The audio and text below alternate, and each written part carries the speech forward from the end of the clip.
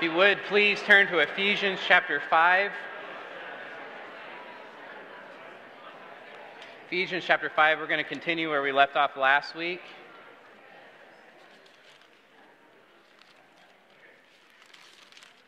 We'll start in verse 22. If you could, please stand for the reading of God's word this morning.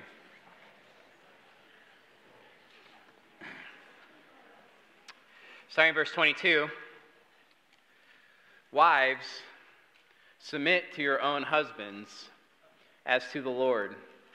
For the husband is the head of the wife, even as Christ is the head of the church, his body, and is himself its Savior. Now as the church submits to Christ, so also wives should submit in everything to their husbands. Husbands, love your wives as Christ loved the church and gave himself up for her, that he might sanctify her, having cleansed her by the washing of water with the word, so that he might present the church to himself in splendor, without spot or wrinkle or any such thing, that she might be holy and without blemish. In the same way, husbands should love their wives as their own bodies. He who loves his wife loves himself, for no one ever hated his own flesh, but nourishes and cherishes it, just as Christ does the church, because we are members of his body. Therefore, a man shall leave his father and mother and hold fast to his wife, and the two shall become one flesh. This mystery is profound, and I am saying that it refers to Christ and the church. However, let each one of you love his wife as himself, and let the wife see that she respects her husband. Let's pray.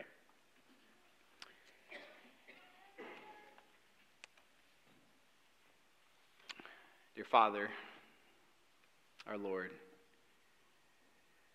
God, we come to this passage, Lord, this morning and through this whole series on marriage, Lord, knowing just how weighty the marriage covenant is, Lord. I pray that we as a church see that marriage is beyond us. It's a testimony of Christ's love for the church. It's a testimony of your grace and goodness and love, God, that we would feel that weight in our marriage. And as we look, Lord, at these commands given, wives, submit to your husbands. Husbands, love your wives. That we would look at these commands in all humility, knowing that because of the fall, these two simple commands are so hard to obey.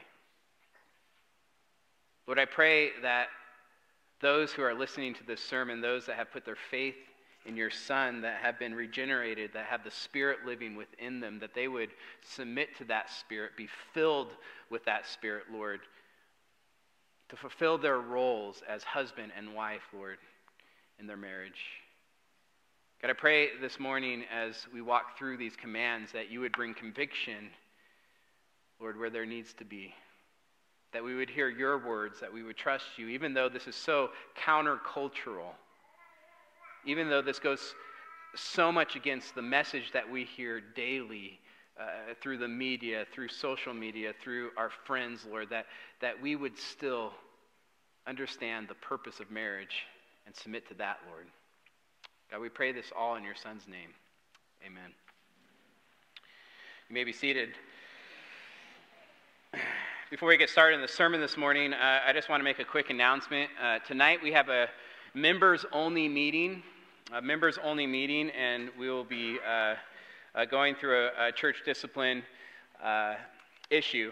And so I would encourage, in fact, I would call on the church to be there tonight. This is a body issue, meaning if you're a member, this is your responsibility to be a part of this. Now, of course, there may be circumstances where it's impossible for you to come tonight. There's grace in that, but make all effort you can as a church member to be here tonight. I would say this: if you don't know if you're a church member or not, you're probably not, first of all. And second of all, if you're really questioning that, I would ask you to come and talk to an elder and ask, because we will have a list of our members at the door, and only members will be allowed in, because we want to make sure that we're not gossiping, that we are to go to the person one-on-one. We are to go to the person with two, and this has happened more than just that.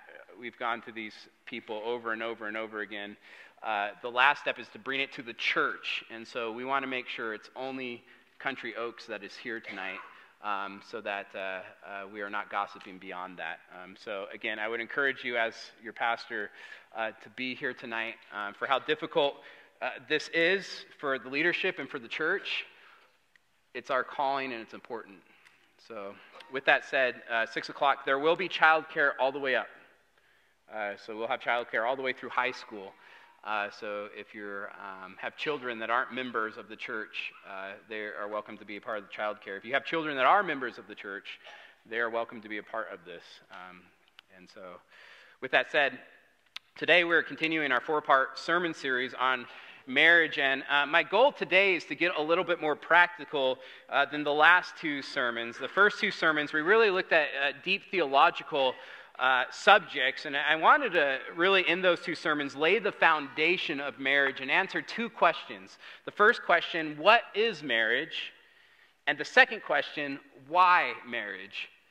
So 2 weeks ago, we started in Genesis, and I tried to answer the question from God's Word, what is marriage?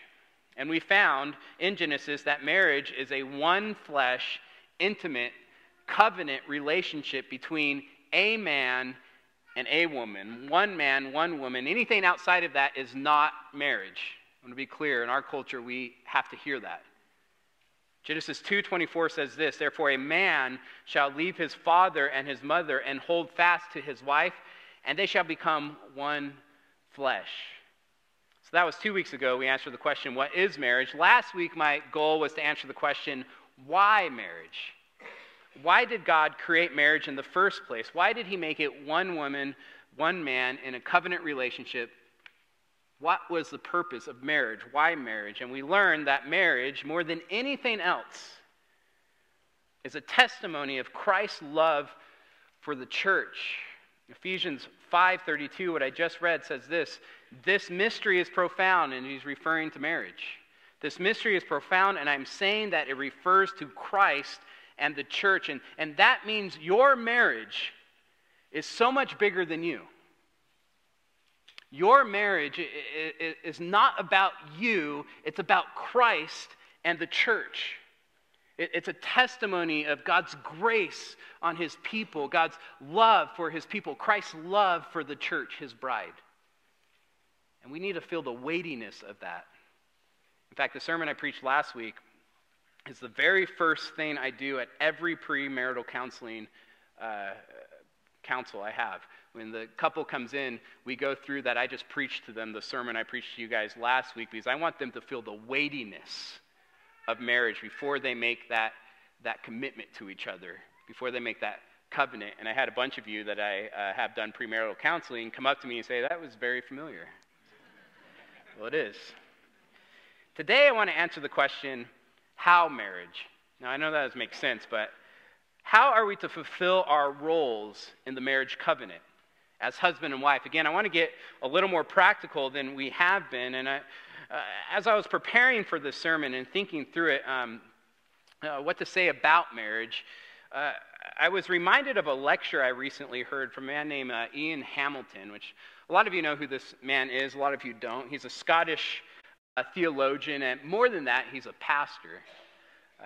For a few of us, we got the privilege to go down to Bakersfield. He's actually friends with a pastor down in Bakersfield, and there's about, I would say, 25, 30 of us in a room with this man, and this is a huge privilege for us. He got to speak on a Scottish Presbyterian history on something called the Merrill controversy, and I don't even want to get into that. It was a great lecture. To be honest, I don't remember a whole lot of it, even though it was good, but he did say something that really stuck out to me. In this lecture, he started to talk about marriage, and just as a pastor of pastors, he was giving us pastoral advice on how to be a pastor when it comes to marriage. And he said something that really kind of caught me off guard, because he said that he personally doesn't read any books on marriage. Now, that caught me off guard because I've read so many books on marriage as a pastor, trying to figure out my own marriage, but then also how to counsel other people in marriage. And so I've read book after book after book after book on marriage. So when he said, I don't read any books on marriage, it caught me off guard. And then he said, why? He said this, marriage is simple. Simply, wives, submit and respect your husbands. Husbands, love your wives. He said marriage is just that simple, and pastors, you need to help your congregation to do that. And it's really profound to me, probably partly because he has a Scottish accent. So with a Scottish accent, when you say something that is really simple like that, it just sounds super wise. Now, I don't have a Scottish accent, so I'm going to spend an hour explaining why that is. Therefore, we're going to look at the two commands we see in Ephesians 5. I have 3 points this morning. God's command to the wife, God's command to wives. Second point, God's command to husbands. And then finally, the last point, God's command to husbands and wives. And so we'll end there. But let's start with the first command that God gives, and that's God's command to wives. Verse 22, simply, wives, submit to your own husbands. This is Paul's command, inspired by God to wives. And when you think about it, Ian Hamilton is right. That's a pretty simple command. Again, wives are to submit. It's countercultural, even hated. There may be even some of you that are scheming in your seats right now. In our progressive culture, we hate this command. It may even be an extremely hard command to obey for some, but it's simple. It's biblical. It comes from God. And we're not allowed to pick and choose what we like and dislike about God's word. Faith tells us to trust and obey the whole counsel of God, not just the parts we like. Now, the word translated submit in Greek is hupotasso. Hupotasso. It's a military term. It means to submit to the orders or directives of someone in authority. So again, wives, submit to your own husbands. Now, the word own is important. You're not to submit to just anyone, to any man or any husband, but your own husband. And you are to submit to him as to the Lord. Now, admittedly, that's strong language, as to the Lord. What does it mean to submit as to the Lord? Well, let me start by what it can't mean. It can't mean to the same degree as to the Lord. Because our ultimate allegiance is to God, not man. He is our Lord. In fact, Peter says this in Acts 5:49 about to the authorities. He tells the authorities who tell him to do something that goes against God's command. He says this: we must obey God rather than men. In other words, if you are ever get in a place where you are in conflict between God's command and the command of an earthly authority, according to Peter and the apostles, you must obey God rather than men. So then, as to the Lord can't mean to the same degree. So what does it mean? Well, one of the best ways of understanding something is using Scripture to interpret Scripture. In fact, this is a hermeneutical principle that we should be using all the time, to use Scripture, to interpret Scripture, especially a near context. Use the near context to interpret a portion of Scripture that you're not sure what it's saying. And if you would, look at verse 21, because I think the near context gives us exactly what Paul is saying here. It says this in verse 21, Will read it earlier, submitting to one another out of reverence for Christ. Reverence, the Greek word is phobos. It's where we get the word phobia from. It's the word fear. Out of fear of Christ, out of the fear of the Lord, out of reverence of Christ. In other words, we are to obey our earthly authorities. We are to submit out of our reverence, out of our obedience, out of our love for Christ. And that's so important. We don't submit because the authority has proven his worth as a leader. In fact, I was thinking about it this morning as I was preaching first service. And I was thinking about all the weddings I have done and how many times you see like a 19-year-old marrying a 20-year-old or someone that is super young like that. And you have this father walking this girl down the aisle who has spent 19, 20 years in authority over her, loving her, getting her to this place where she is ready to be married. And then she hands him off to this 19-year-old, and he's now in authority at the end of the sermon. He has not earned it at all. We don't submit because the authority has earned it, or the authority is trustworthy, or the authority is honorable and deserves our submission. No, we submit out of our reverence for Christ. Let me show you what I mean. If you would, turn to 1 Peter 3, verse 1. 1 Peter 3, verse 1. I want to turn here because Peter, the Apostle Peter, says something very similar to Paul. Again, both inspired by God, so this should not be surprising. This is God's word. We see a very similar command from Peter to wives. Peter says this in verse 1, 1 Peter 3, verse 1. Likewise, wives, be subject to your own husband. Now, be subject is the same word, be submissive, used in Ephesians. Likewise, wives, be subject, be submissive to your own husbands. Again, this is a similar command, but there's a word I want to point out that's very important, and it's the word likewise. Likewise. In the original letter that Peter wrote, there was no chapter breaks. That came later for us to just help us find where things are at. And sometimes chapter breaks aren't helpful, and this is one of those times, because this word is a transitional word. It's a comparative word. It means in the same way. In other words, Peter has one long thought that he's going through right now, and to understand what he's saying, you have to go back to what he has said. Therefore, if you would, turn to 1 Peter 2:13. This is what comes just before his command to wives. 1 Peter 2, chapter 2, verse 13, he says this, be subject. There's that same word. Be subject. It's hupatasso. Again, it's the same word used in Ephesians 5. It's the same word Peter uses in chapter 3, verse 1. Be subject for who? For whose sake? Be subject for the Lord's sake. For the Lord's sake. Did you hear that? This is our motivation. It's our motivation. It's obedience to Christ. And wives, I want you to hear me right now. I keep using the word we. We. It's not because I'm a wife, by the way. It's because we're all subject to some authority. We are to be subject. We are to submit out of obedience to Christ for the Lord's sake. We submit to our earthly authority. It's out of our love for Christ. Just like in Ephesians 2:21, submitting to one another out of reverence for Christ. Not because that authority has earned it, not because they're trustworthy, but out of reverence for Christ. Again, look at verse 13. Be subject for the Lord's sake to every human institution, whether it be the emperor as supreme or to the governors as sent by him to punish those who do evil and to praise those who do good. For this is the will of God, that by doing good you should put to shame the ignorance of foolish people. In other words, that you may be a witness.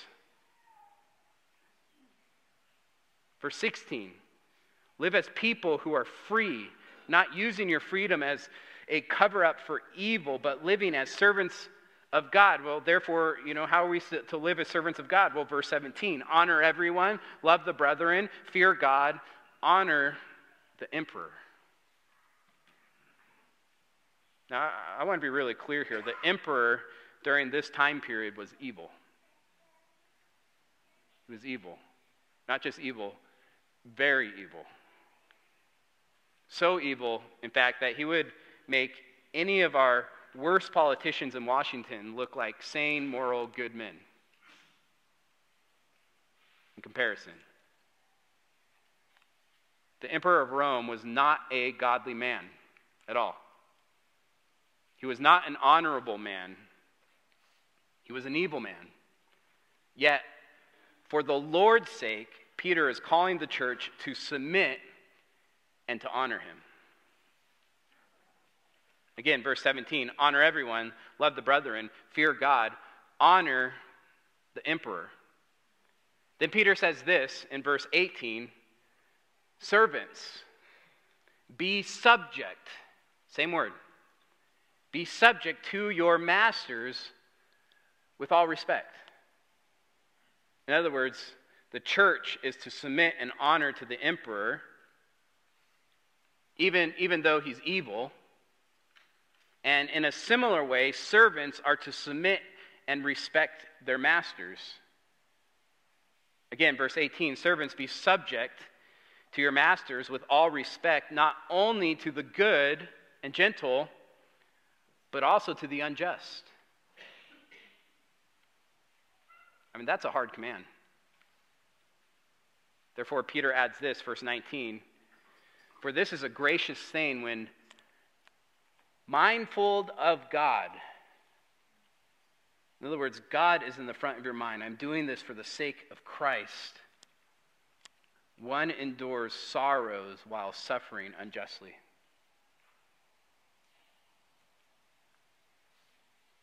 Listen, in the first century, if you were a servant, if you were a slave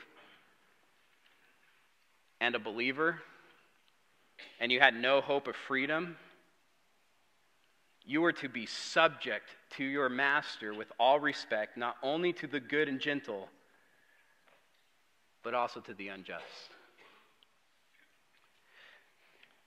Here's what I think. I think one day we're going to get to heaven, and there's going to be rewards for those that were faithful. And we're going to be shocked at who has the greatest rewards in heaven. I think you're going to see slaves that were Christians, that had no hope for freedom, that listened and obeyed this sermon, this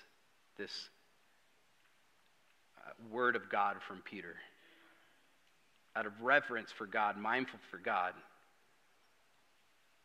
they were respectful to their master. Verse 20, for what credit is it if, when you sin and are beaten for it, you endure?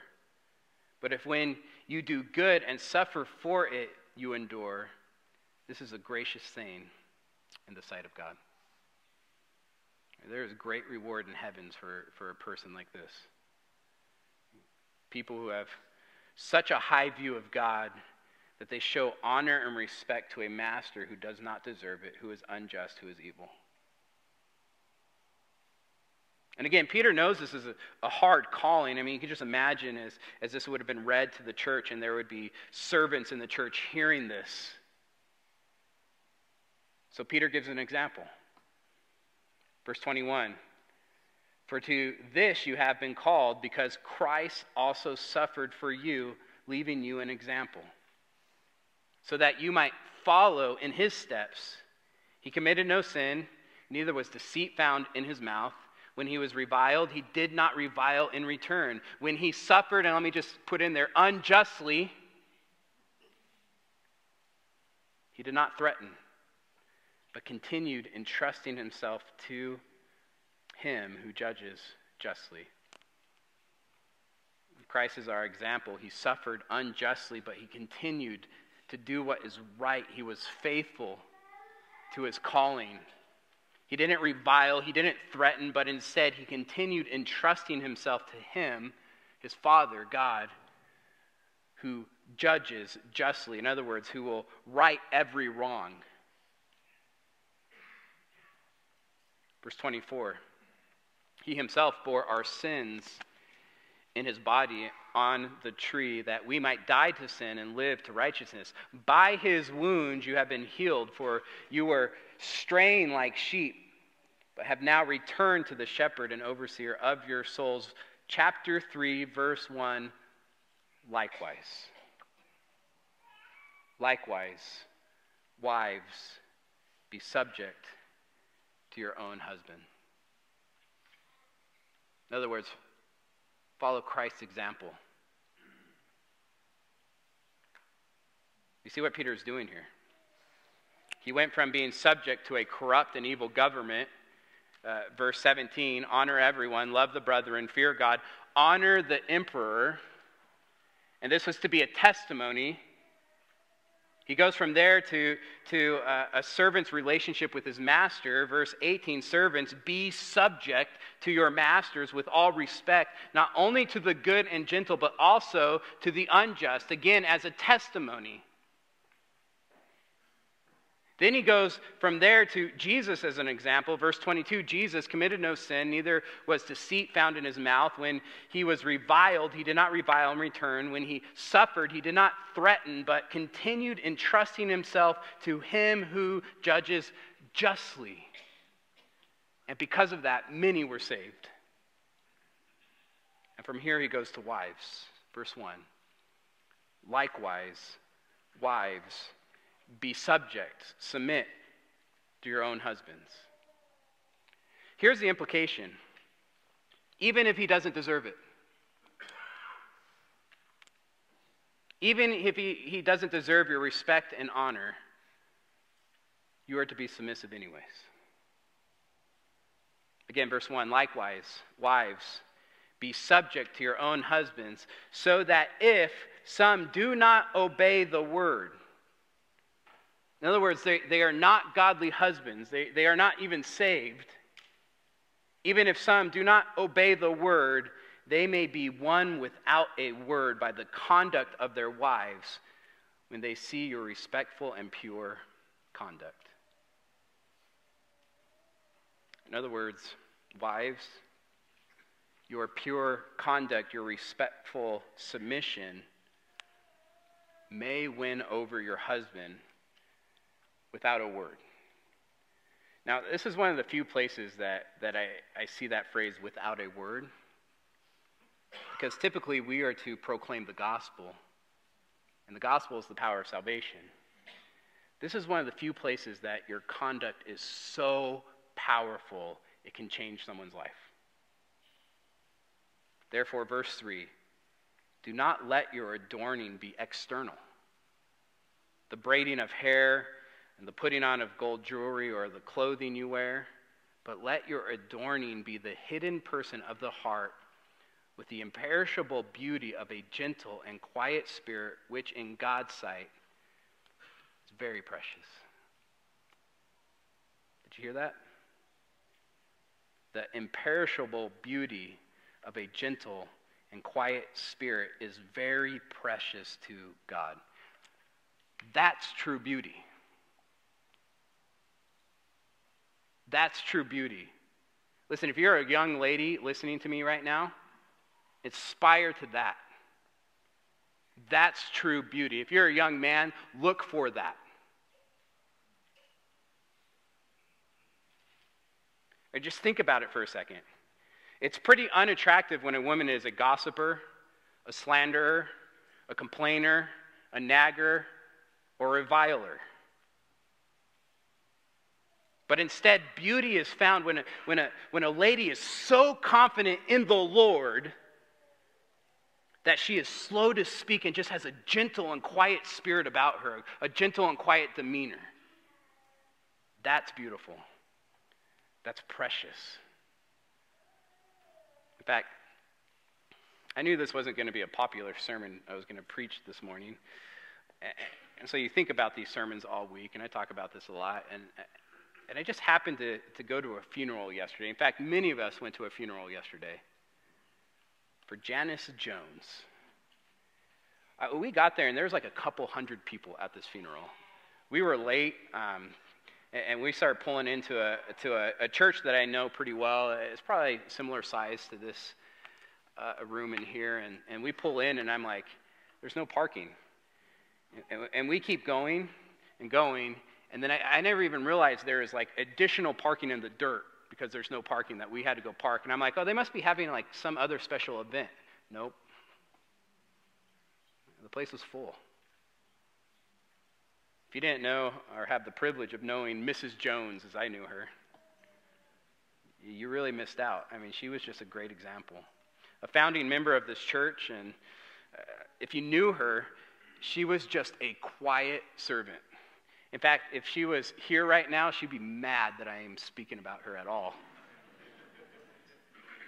Always behind the scenes, a stay-at-home mom who never looked for attention, ever. His funeral was amazing. I mean, how much honor and respect was given to this quiet lady?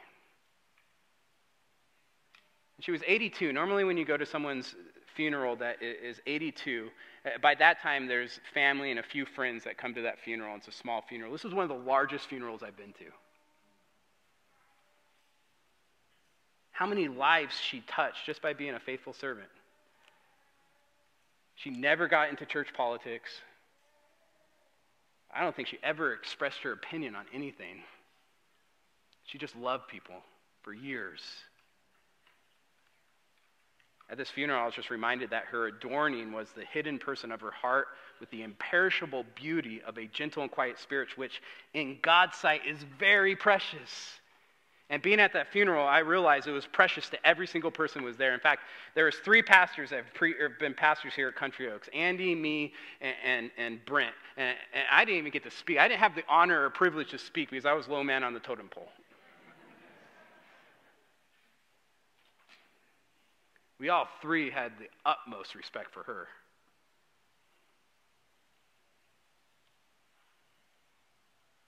Wives, let me just ask a probing question. Can you say that your beauty is found in having a quiet and gentle spirit? Do you show respect and honor to your husband for the Lord's sake? Even if he doesn't deserve it, even if he's not obeying the word, or do you tear him down with your words and actions? Do you belittle him with how you treat him? Do you constantly nag him or complain about who he is or who he isn't? Because that's not the conduct of a godly wife. Again, verse 4, let your adorning be the hidden person of the heart with the imperishable beauty of a gentle and quiet spirit, which in God's sight is very precious. Now turn back to Ephesians 5, verse 22.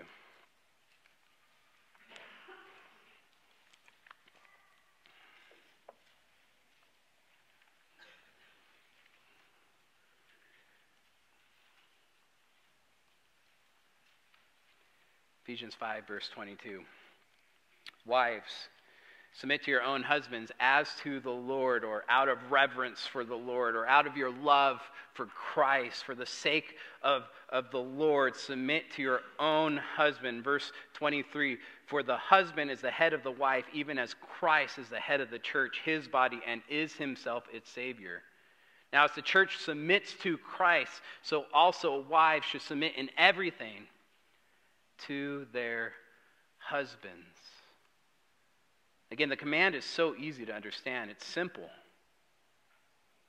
Yet because of the fall, it is not easy to obey.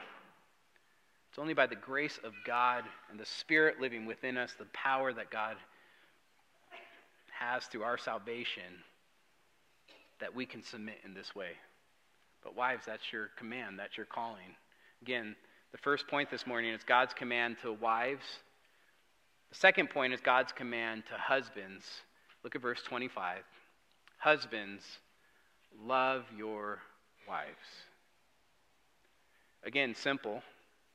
Love your wives. Simple, but difficult. Now, before we look at this command, there's something I want to point out in verses 23 and 22. Again, just meditating, I kind of asked a bunch of questions, and there's a question I had in these 2 verses. Again, verse 22 says, wives, submit to your own husband as to the Lord, for the husband is the head of the wife, even as Christ is the head of the church, his body, and is himself its Savior.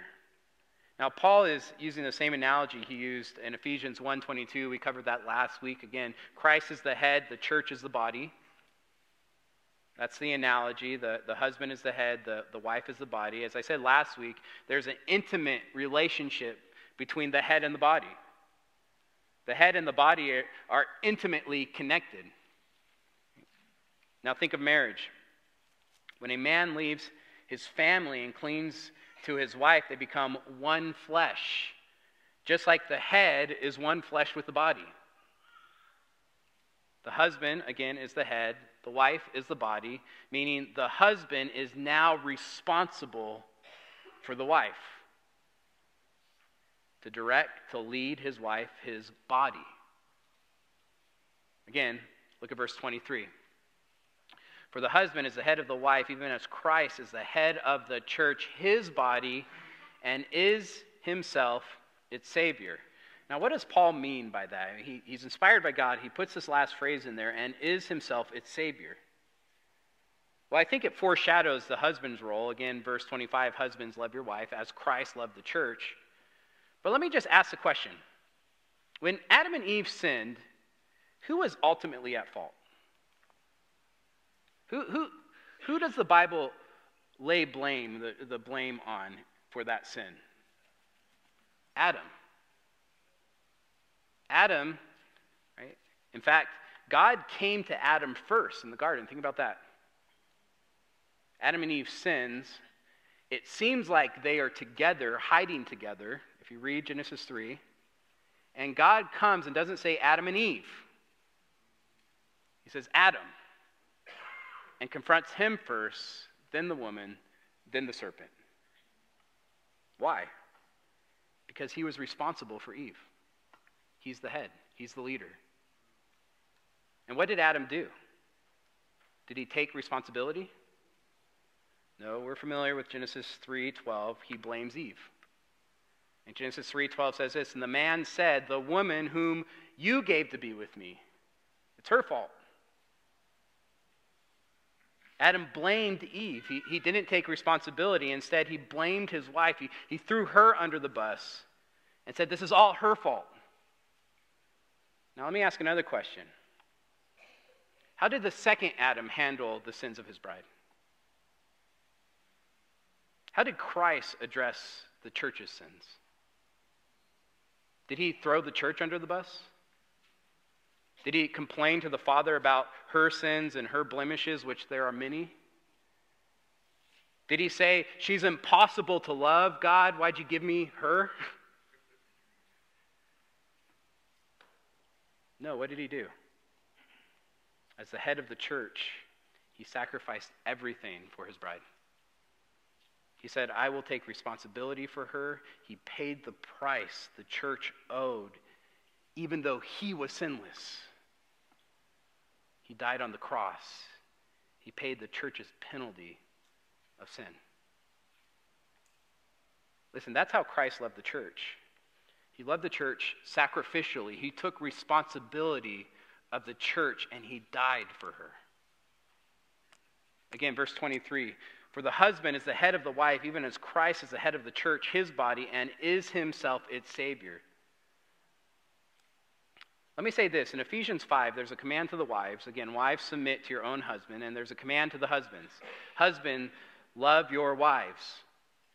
But listen, this is so important. Men, the ultimate responsibility for the health of your marriage lies on your shoulders as the husband.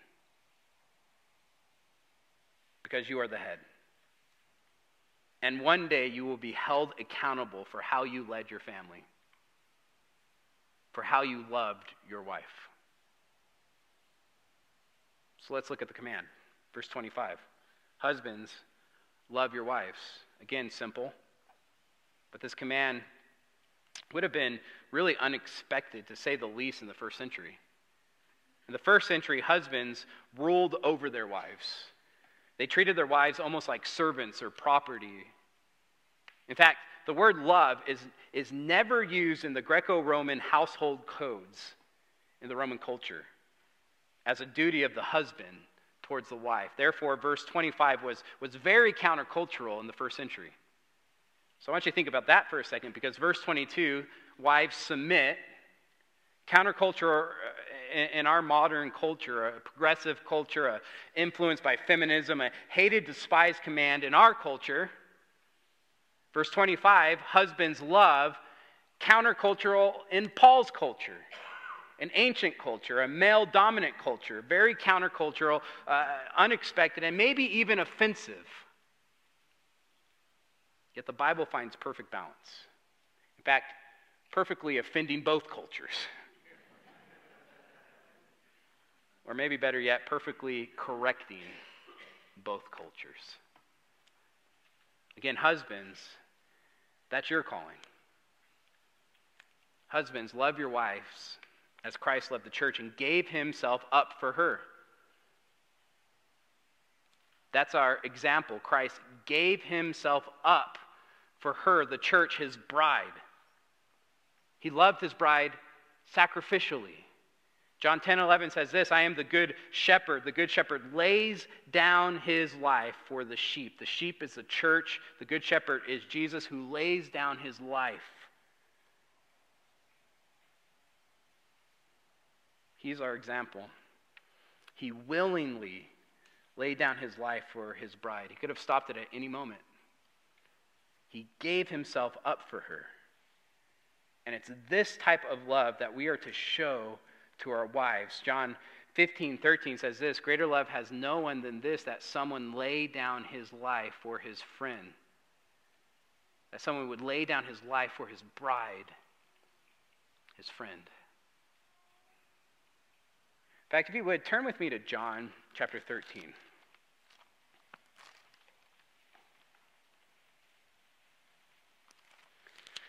John chapter 13, we'll start at the beginning of the chapter, verse 1. Here's why I want to turn here. I was just thinking about this again, and if it came down to it, I think most men would sacrifice their lives for their wives.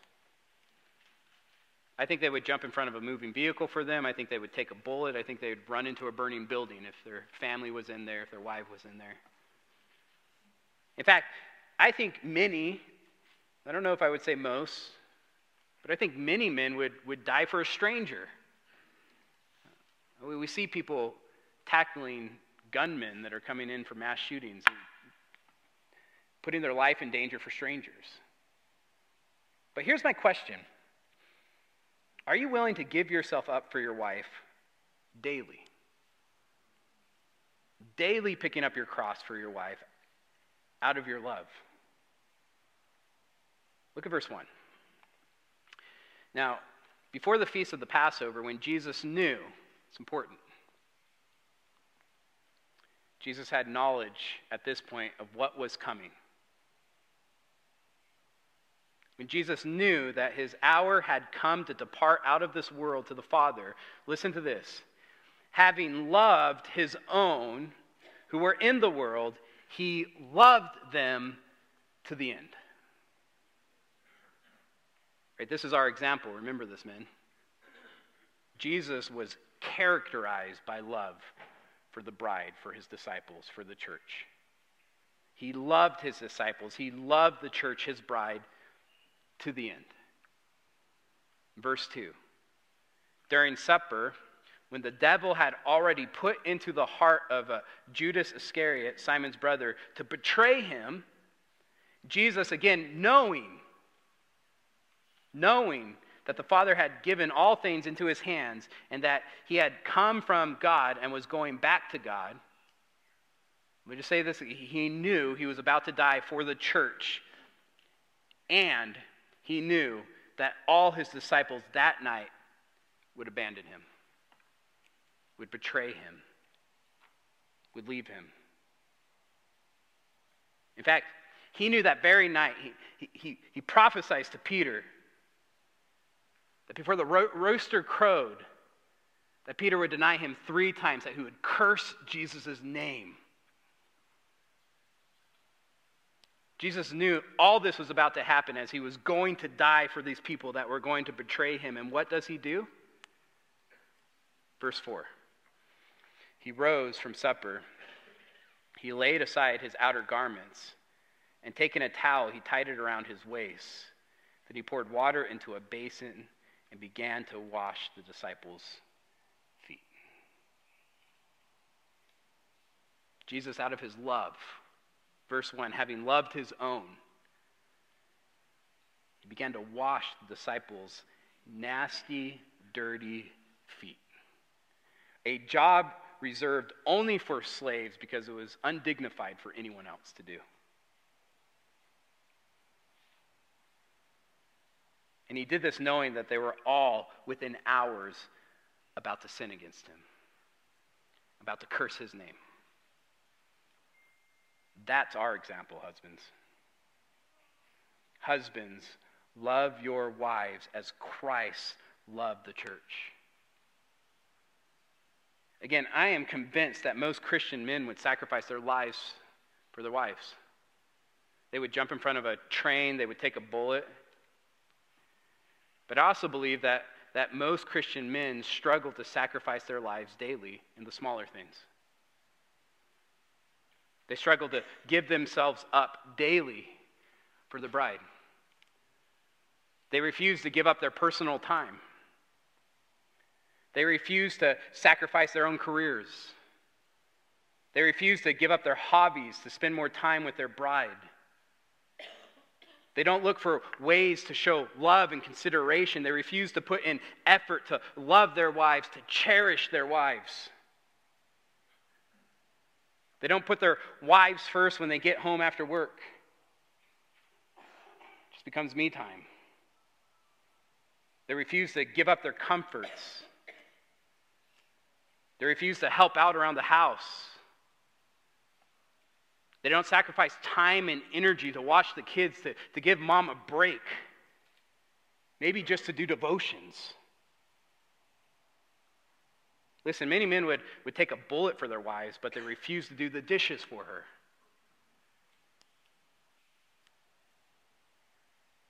They refuse to die daily. They refuse to sacrifice daily. And here's something that is important to understand. Men, all of us need to understand this, but men, I'm talking to you right now. A person's character is not found in the one or two big moments of their lifetime. No, men, we have to understand this. A person's character is found in the thousands of decisions they make daily. Do you daily decide to love your wife sacrificially? Daily giving her your best at personal cost. No matter how difficult she may be at times. I think of the church, how ugly it was. Remember, the disciples were about to betray Jesus. Peter was about to curse Jesus' name, and he washed their feet anyways. That's our example. He loved the bride sacrificially. Now turn back to Ephesians 5.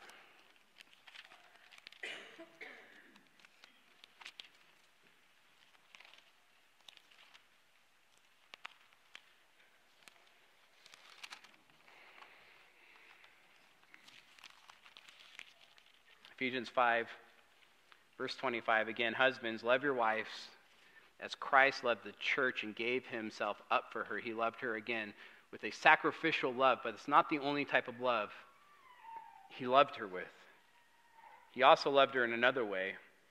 Christ loved the church with a sanctifying love. In other words, men, we are called to lead our wives to sanctification. Verse 26, that he might sanctify her, in other words, make her holy, having cleansed her by the washing of water with the word, so that he might present the church to himself in splendor, without spot or wrinkle or any such thing, that she might be holy and without blemish. And then verse 28, in the same way, husbands should love their wives as their own bodies. Men, we are responsible for our wives' sanctification. We are responsible to love her in a sanctifying way. We are called to follow Jesus' example and cleanse our bride by the washing of water with the word. Man, let me just ask a question. Is your home saturated with God's word? If someone just came and saw a day in your life or the whole week and just observed, would they say that God's word is a priority at your household?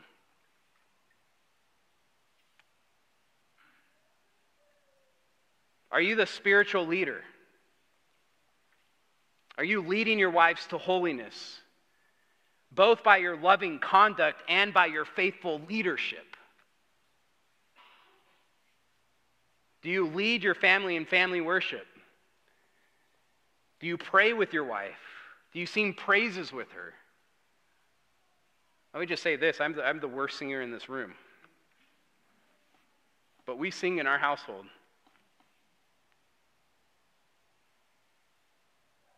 Do you read God's word to her? Do you make sure that the church, coming together, that the church is a priority for your family and for your wife?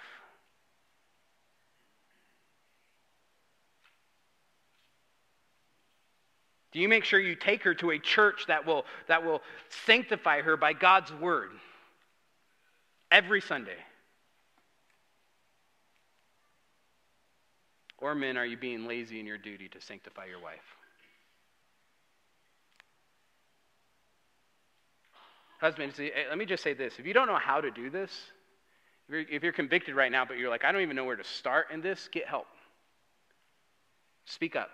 That's the first step of leadership, going, I need to do this. I need to find a way of doing this. Come ask one of the elders. We would love to come alongside you and help you. Ask for someone to disciple you. Because in verse 28 it says this, in the same way as Christ sanctified the church, in the same way husbands should love their wives as their own bodies. He who loves his wife loves himself, for no one ever hated his own flesh, but nourishes and cherishes it, just as Christ does the church, because we are members of his body. Listen, when my body's hungry, my head tells it where to go to get food. We are to nourish our wives. Lead them to God's word. We are to cherish our wives by making her sanctification a priority. And I just want to be clear. You are the leaders of your household. And that doesn't mean you get to pick where you're going to eat. No, it means that one day, you need to hear this, one day you will be face to face with God and have to give an account of how you led your wife to holiness.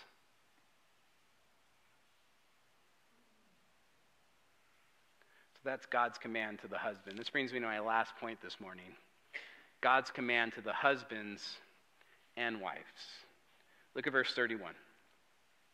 Therefore, a man shall leave his father and mother and hold fast to his wife, and the two shall become one flesh. This is Genesis. Paul is quoting Genesis. This is my sermon 2 weeks ago on what marriage is.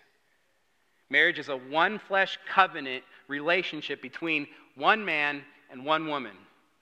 That's what marriage is. Verse 32, this mystery of marriage, this mystery is profound, and I'm saying that it refers to Christ and the church. This is my sermon last week. This is why marriage, why God invented the covenant of marriage. Paul tells us this mystery is profound, and I'm saying it refers to Christ and the church, meaning your marriage is not about you, it's bigger than you. And finally, verse 33, this is the how of marriage. However, let each one of you love his wife as himself, and let the wife see that she respects her husband. Simply, husbands, love your wives. Wives, respect and submit to your husbands. Marriage is just that simple. I started talking about Ian Hamilton this morning, and what he said about marriage, it really stuck with me. Here's a man I respect, a pastor for many years, and I think he's right. The how of marriage is that simple. It's not easy, but it's simple. Husbands, love your wives. Wives, respect and submit to your husbands. So here's my challenge as we end today. It's a challenge I give to every single person who is hearing this sermon online, in this room, a recording. I challenge you to go to your spouse this week and ask him or her how you are doing. This may be dangerous, I want to be clear. In fact, all kidding aside, if you ask these questions and it leads to a major fight, you may need to get some discipleship. You may need to go and find some help. But listen, it's your calling to know. Wives, how are you going to respect your husbands if you don't know where you are being disrespectful? Husbands, how are you going to love your wife if you don't know where you are being unloving? Therefore, prepare your hearts to not be defensive, maybe to not respond at all, but definitely not responding with excuses. Instead, just listen. Wives, ask your husbands, in what ways can I show you more respect? In what ways am I not submitting to your leadership? And then husbands, listen. Take notes and commit to work on it. And by the way, wives, or men, let's do this. Men, ask your wives, in what way can I show you better my love? In what ways am I not cherishing you and nourishing you the way I am called to? And let me say this to you, wives. Tell him. Just tell him. It's okay to tell him. He doesn't have to figure it out by reading your mind. He can't do that. Tell him. In what ways, husbands, ask your wives, in what ways do I need to step up in my spiritual leadership of the family? And men, prepare your hearts not to be defensive. Listen, take notes, and work on it. Again, verse 33. However, let each one of you love his wife as himself, and let the wife see that she respects her husband. Let's pray.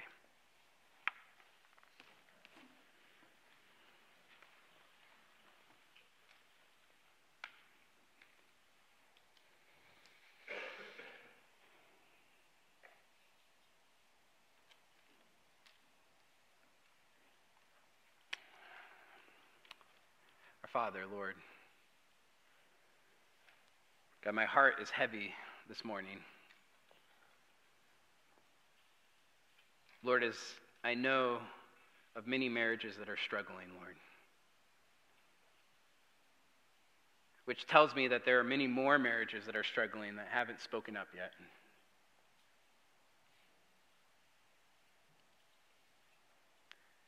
God, it's clear in your word in Genesis 3 that marriage after the fall would be a struggle. That our flesh, our selfish desires, Lord, would cause us to sin against the most important person in our lives, our spouse. To think of ourselves first before them. To not respect and not love. But I pray, Lord, as a redeemed people, as a regenerate people, as a people whose hearts have been softened and the Spirit lives within us, that we would go to you for the power, Lord, to do that. To respect and submit our husbands, to love our wives as Christ loved the church. That in all humility, Lord, we would strive to do our best, Lord, knowing it's by grace that we can do anything. God, we pray this in your Son's name. Amen.